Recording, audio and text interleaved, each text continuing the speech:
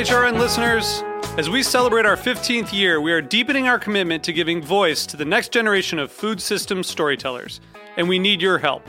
Our internship and fellowship programs help activate new possibilities for underrepresented and underestimated young people through experiential journalism, audio engineering, and production training. Through these unique programs, HRN helps food equity stewards build essential workforce readiness skills that expand their potential and foster economic mobility.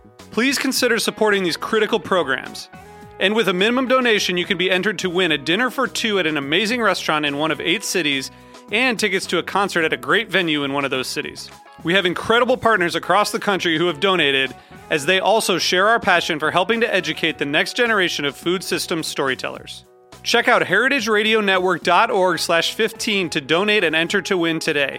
That's heritageradionetwork.org/15 to donate and enter to win today. And make sure you donate before March 31st. Thank you. Today's program is brought to you by Whole Foods Market. For more information, visit WholeFoodsMarket.com.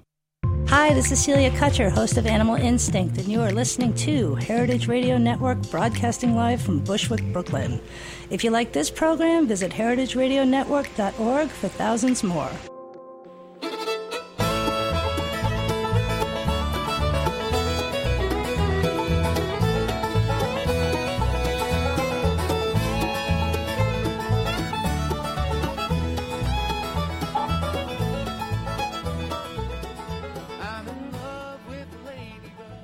Okay, this is Greenhorns Radio, radio for young farmers by young farmers.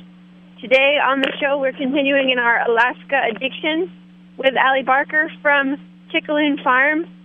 Hello, Allie. Hi, how you doing? I'm okay. I'm in the San Juan Islands at the Orchis Food Co-op. It's very beautiful. We just had an ag summit.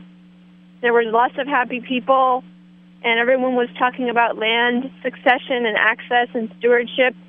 And then it rained so much and the water flowed everywhere, and everybody was wet and happy. How about you? How's things over there? Things are pretty good here at Chugach Farm. Yeah, we're just getting the sun back, and it's popping out behind the mountain, and getting a few hours in the morning and 3 or 4 hours in the afternoon. So every day we're getting more light and starting to plan for the season and ramp up for things to come. Oh, dear, I got the name wrong, and I think I got the name of your farm wrong in the article that I wrote that included you in it, and I guess I'm going to have to go clickety-clack back and change it. Will you give a little introduction of yourself and your farm operation? Sure. So my name's Allie Barker, and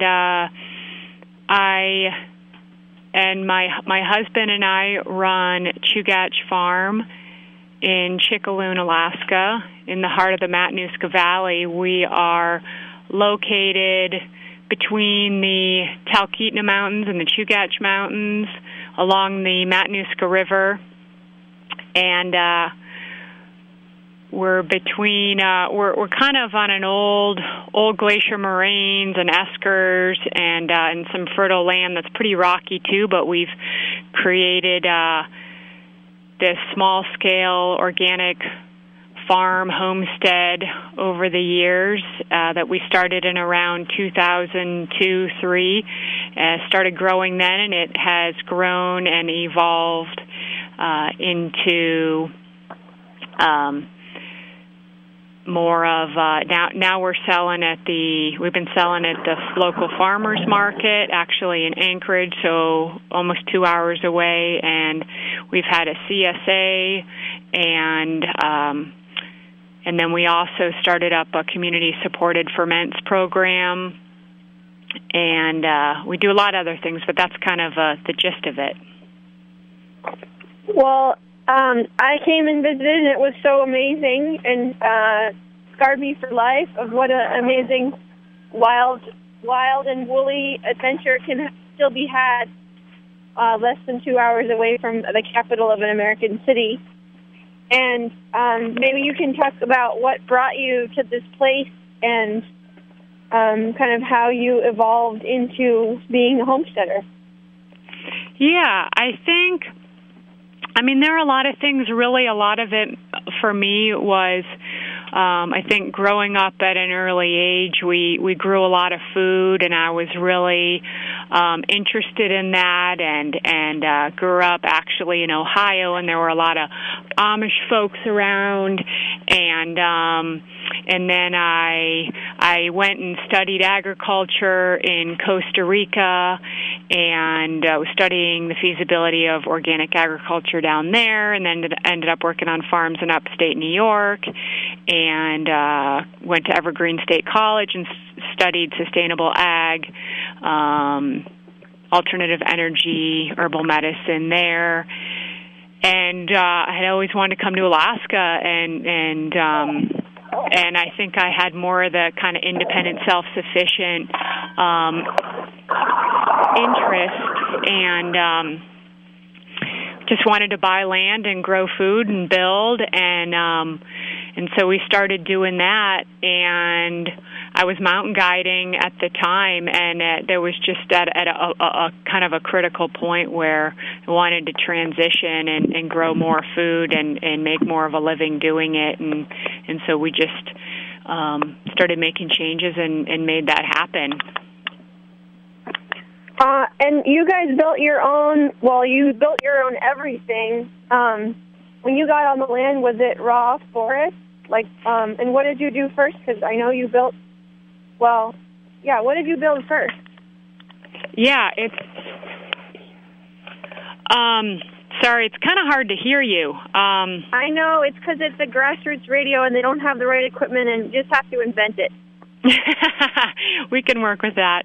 There was nothing here when we bought the land, and we just wrote letters to landowners, and I did that for 3 years, and eventually the woman wrote back and said, hey, sure, I'll sell you that land. And it was raw land. Some of it some trees had been cut maybe a decade before, so there was second growth. But no, mostly it's a spruce and birch, cottonwood forest. And so we've built everything for the main part with a chainsaw mill and some tools, and started building our little 8x12 cabin initially, and then we dug a root cellar next to it and then rolled it over on top of it, and then we built a pole barn and shed and a root cellar and a seed starting house and a Earthship-style greenhouse and a scribe fit log sauna. And so there's been a big evolution over time and of different structures and just kind of learning how to do it all. And we're off the grid completely, so everything's run on solar, and that's been interesting and exciting to learn how to do all of that and run a farm that way over the years. Yeah, I was super impressed and inspired by your greenhouse and all the systems that you had in place there, and just the how it's DIY, and it's very advanced DIY, but also it's very original and very beautiful. Will you explain some of the design principles that went in and what you did with your greenhouse? Yeah, the greenhouse in particular was we actually got a partial grant from the Division of Ag for an innovative Alaska grant, and the idea was, we do things a lot differently on our farm than a lot of other places that we've seen. One, because we're so small and off-grid, but we wanted to use less power and just build an energy-efficient greenhouse space. So we built our structure into the earth, so the whole north side is buried and partially on the east and west, and then we have the south face is all triple polycarbonate, and the roof is really insulated, and inside we have radiant floor heat that runs off of the wood stove. So when the wood stove is going, water is going around the wood stove and into the beds. So it's also helping to heat the beds, and then that mass helps to hold the heat in the structure. And then we also have an earth oven that we built in the corner of the structure, and it's kind of a multi-use building. That's one of the principles that we've tried to continue with everything, is that everything we build has multiple uses and multiple purposes, and because we don't grow with lights, we don't start any of our plants with lights, the orientation to the sun and how we do that has been really critical to succeeding. And how did you go about the process of, tackling the systems? Like, did you have any mechanical training, or especially for people who might feel mechanically not so powerful? You guys have adapted a lot of materials and like junk material and your beautiful like screw-on lids that you had, and you just figured it out? Yeah.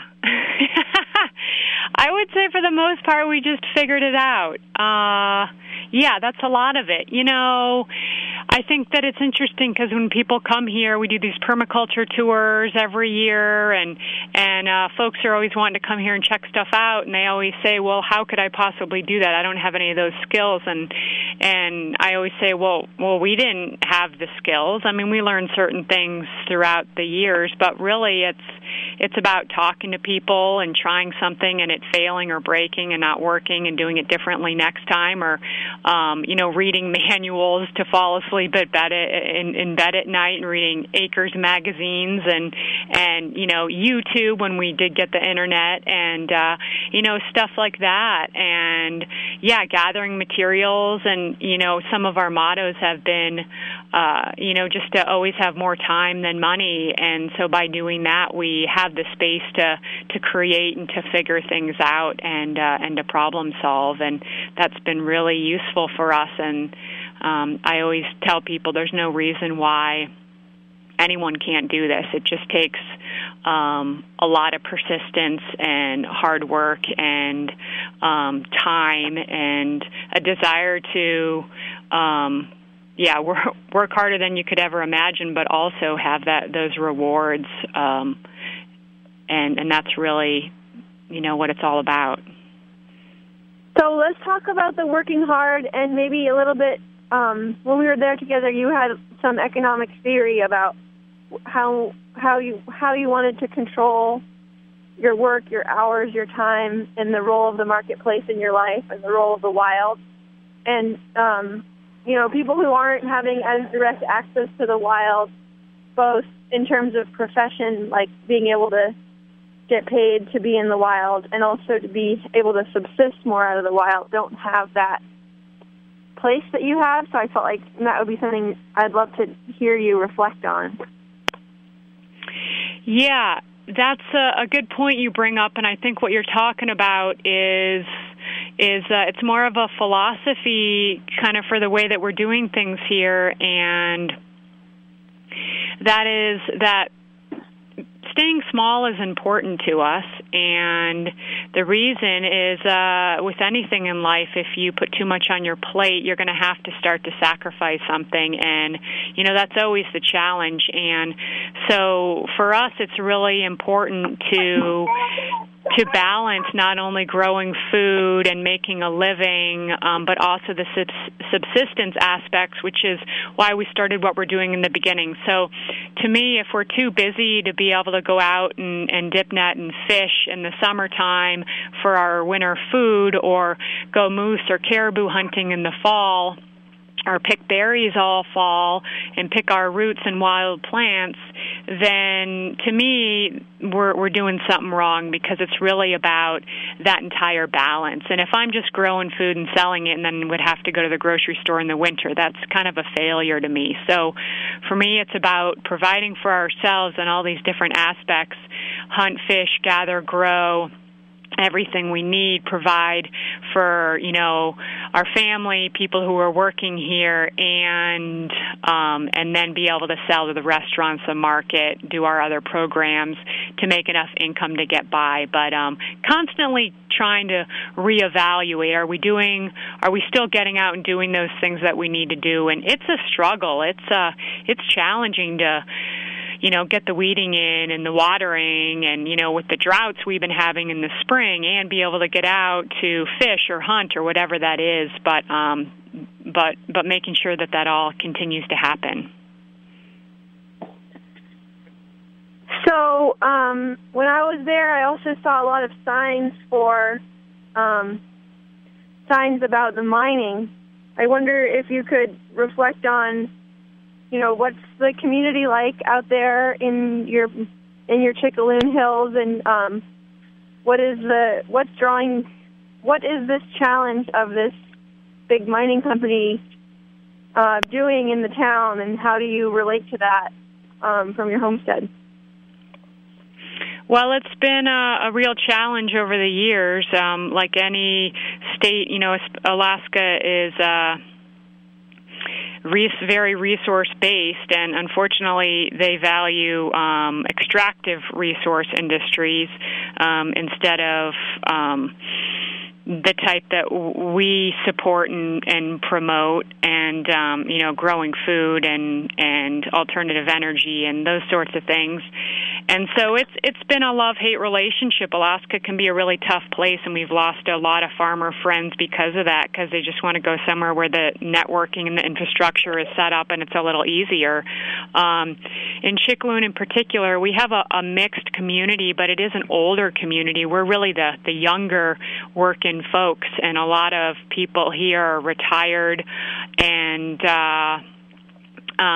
but our community in general has been against mining, but we're a more low middle income community, and I would say most folks here, as in most rural parts of Alaska, grow a lot of their own food and hunt and fish, and so in terms of the actual mining, I mean, we're fortunate right now we're not directly fighting the large-scale coal strip mine that they wanted to build here in Chickaloon, because, the oil, barrel of oil is pretty low, and the market is crashing. But, and that's been actually really good for us, to be able to reevaluate how can we have a different vision, and what do we want to do with the land around us? Because the Matanuska Valley that we live in, currently there's something like 40 or 50,000 acres of land leased for coal leases currently. So it's a constant struggle, and we're always working on that paradigm shift and trying to kind of educate and create alternatives that are healthier for everyone. So this healthier for everyone is a good start, and healthier for you. I mean, I looked around at that homestead, and you guys are, pretty friggin' hardcore out there, and I wonder, that is one of the questions that I face in, talking about the young farmers up and down and here and there, and especially in the conversations about land access is, can these young farmers make it over the long term? And, how do their bodies handle it? How do their economics handle it?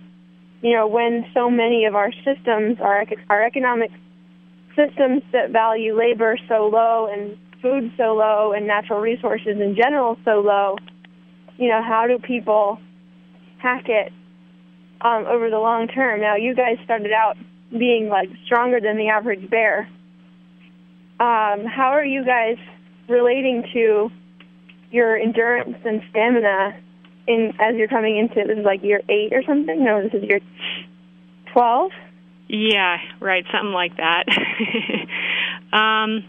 It's a good question, and I think, it's interesting because I think starting all of this and coming out of college, I was just really independent and thought, I can do it all on my own, and you do it for a while, and then you realize, wow, we kind of feel really alone out here doing what we're doing, and we're lacking that community and that support, at least to the extent that we'd like to see. And I think there's a lot of potential for young farmers or young homesteaders or young creators and visionaries and people in Alaska to do so many amazing things, and we have a really hard time finding them. And I don't think that we're very good at sustaining our energy level. We just work all day, every day, and it's ironic that it's supposed to be the simple and sustainable lifestyle, because we do ask ourselves that, how sustainable is it really? How long can you do this? And I don't know. I mean, I'm surely not ready to quit, and I don't think I ever will. But we do need to find some alternatives, and I think some of that is, we want to. Sorry. Go ahead. We were there together. You were talking about how there's opportunity for other people to come out there too, and that it might be cooler if there were more people. Yeah, I think it would be awesome if there were more people. And I keep thinking, where are these young farmers who are looking for land or a place to do something or create their dreams and see it through, and why don't they come here? And we don't have a ton of land, but man, we've been creative with the land that we have. And there is if you're the persistent, determined type who wants to provide for themselves and also create, has ideas to be part of a community and wants to work cooperatively. I mean, there's so many opportunities here. And, if I were 20 again, like I was when I came to Alaska, I think that, and I didn't have roots on the ground, I'd build myself a tiny home, and I would come park it here and say, hey, here is what I want to do, and this is my vision, and I want to be part of, Chugach Farm in this way, and I'd say let's network and let's create something and let's build something and evolve. Yeah, baby. I like how you're thinking, and, frankly, having looked at a bunch of different communities of young farmers around the country and explored kind of the dynamics and who got there first, and then their interns came, and then the interns fell in love, and then they started a farm nearby, and then, pretty soon there's a blacksmith shop and a bakery and a coffee roaster, and there's people selling sausages, and, the thing kind of grows organically at its own pace based on the humans who bring the skills and the energy to develop that local economy. And, you guys, when I met you, I thought immediately, you just are one of those kind of firster types. And so, anyway, I wish to help spread the word, and I know that you guys are spreading the word. And I felt definitely, having come back from Alaska, so many people here on the mainland were like, what's the farm scene like in Alaska? What's the farm scene like in Alaska? People want to know and haven't heard. So that feels good. Yeah, and I really do think there's a lot of opportunity, and there's so many. The thing is we're all so disconnected from each other up here, so it's easy to feel alone, and it's hard to get to market, and there's so much opportunity for creating community and creating what's necessary in small communities, and taking the transportation aspect out of it. And, I could say right now at our market, we need more people selling mushrooms and garlic and doing holistic forested livestock. And people could be growing, more quinoa, oats, amaranth. All we have in Alaska, 95% of the food in Alaska is imported. 95%. So, it's incredible. And there was this guy, Ken Meter, him, who did the the report, the Building Food Security in Alaska. And he said if Alaska wanted to ensure that its entire population could eat Alaska-grown produce, the state could set aside 4,700 acres for all the potatoes that would be needed, 200 acres for carrots, 200 more acres for cabbage, and 600 acres for lettuce. That's not really a lot. Yeah. You know, what I mentioned, that's way less than what is currently in coal leases that the state's getting $14 an acre for right now. So, you know, we need more young energy up here, people who are persistent and motivated and not going to wait around for, you know, subsidies and states to do this and that, because Alaska is totally in the hole, you know, being, you know, with a singular vision of making money off of oil, and that's kind of failed. So it's time to kind of resurrect that vision and create a different future. And I think that you know, send those people on up. There's a lot of opportunity. Well, there's opportunity, there's water, the land is pretty cheap, and there's a lot of wilderness that's full of life. I think that people are likely to, I think the time is coming. I think the time is coming. I'm sending you a big hug. I wanted to give you a chance to make any announcements that you had about anything that's happening or coming up, or your groups that you want to tell people to check out. Meanwhile, I'm going to promote the Up Farm Film Festival, which is our cooperative film festival. Greenhorns is distributing out all over the world these beautiful films about young farmers, and even some that are about intergenerational issues and land access and land drama.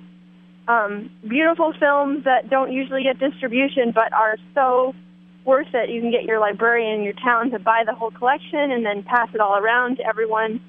Better than Netflix, better than Amazon. Support the cooperative of young farmers.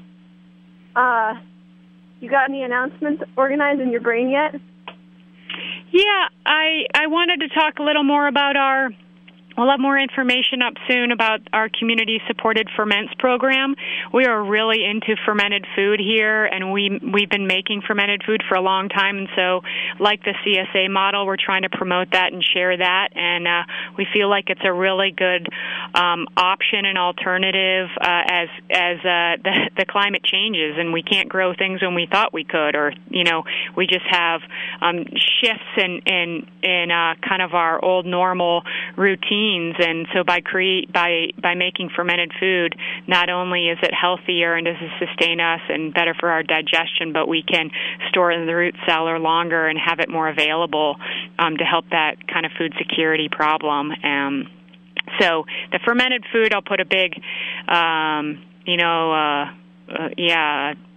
put that out there, and also just another farm that I really like and has been a big inspiration to us has been Calypso Farm in Esther, Alaska, near Fairbanks, and they have really they've really kind of taken everything to a new level in terms of what's happening in Alaska with farm to school and their apprenticeship programs and stuff like that. So I'd check them out.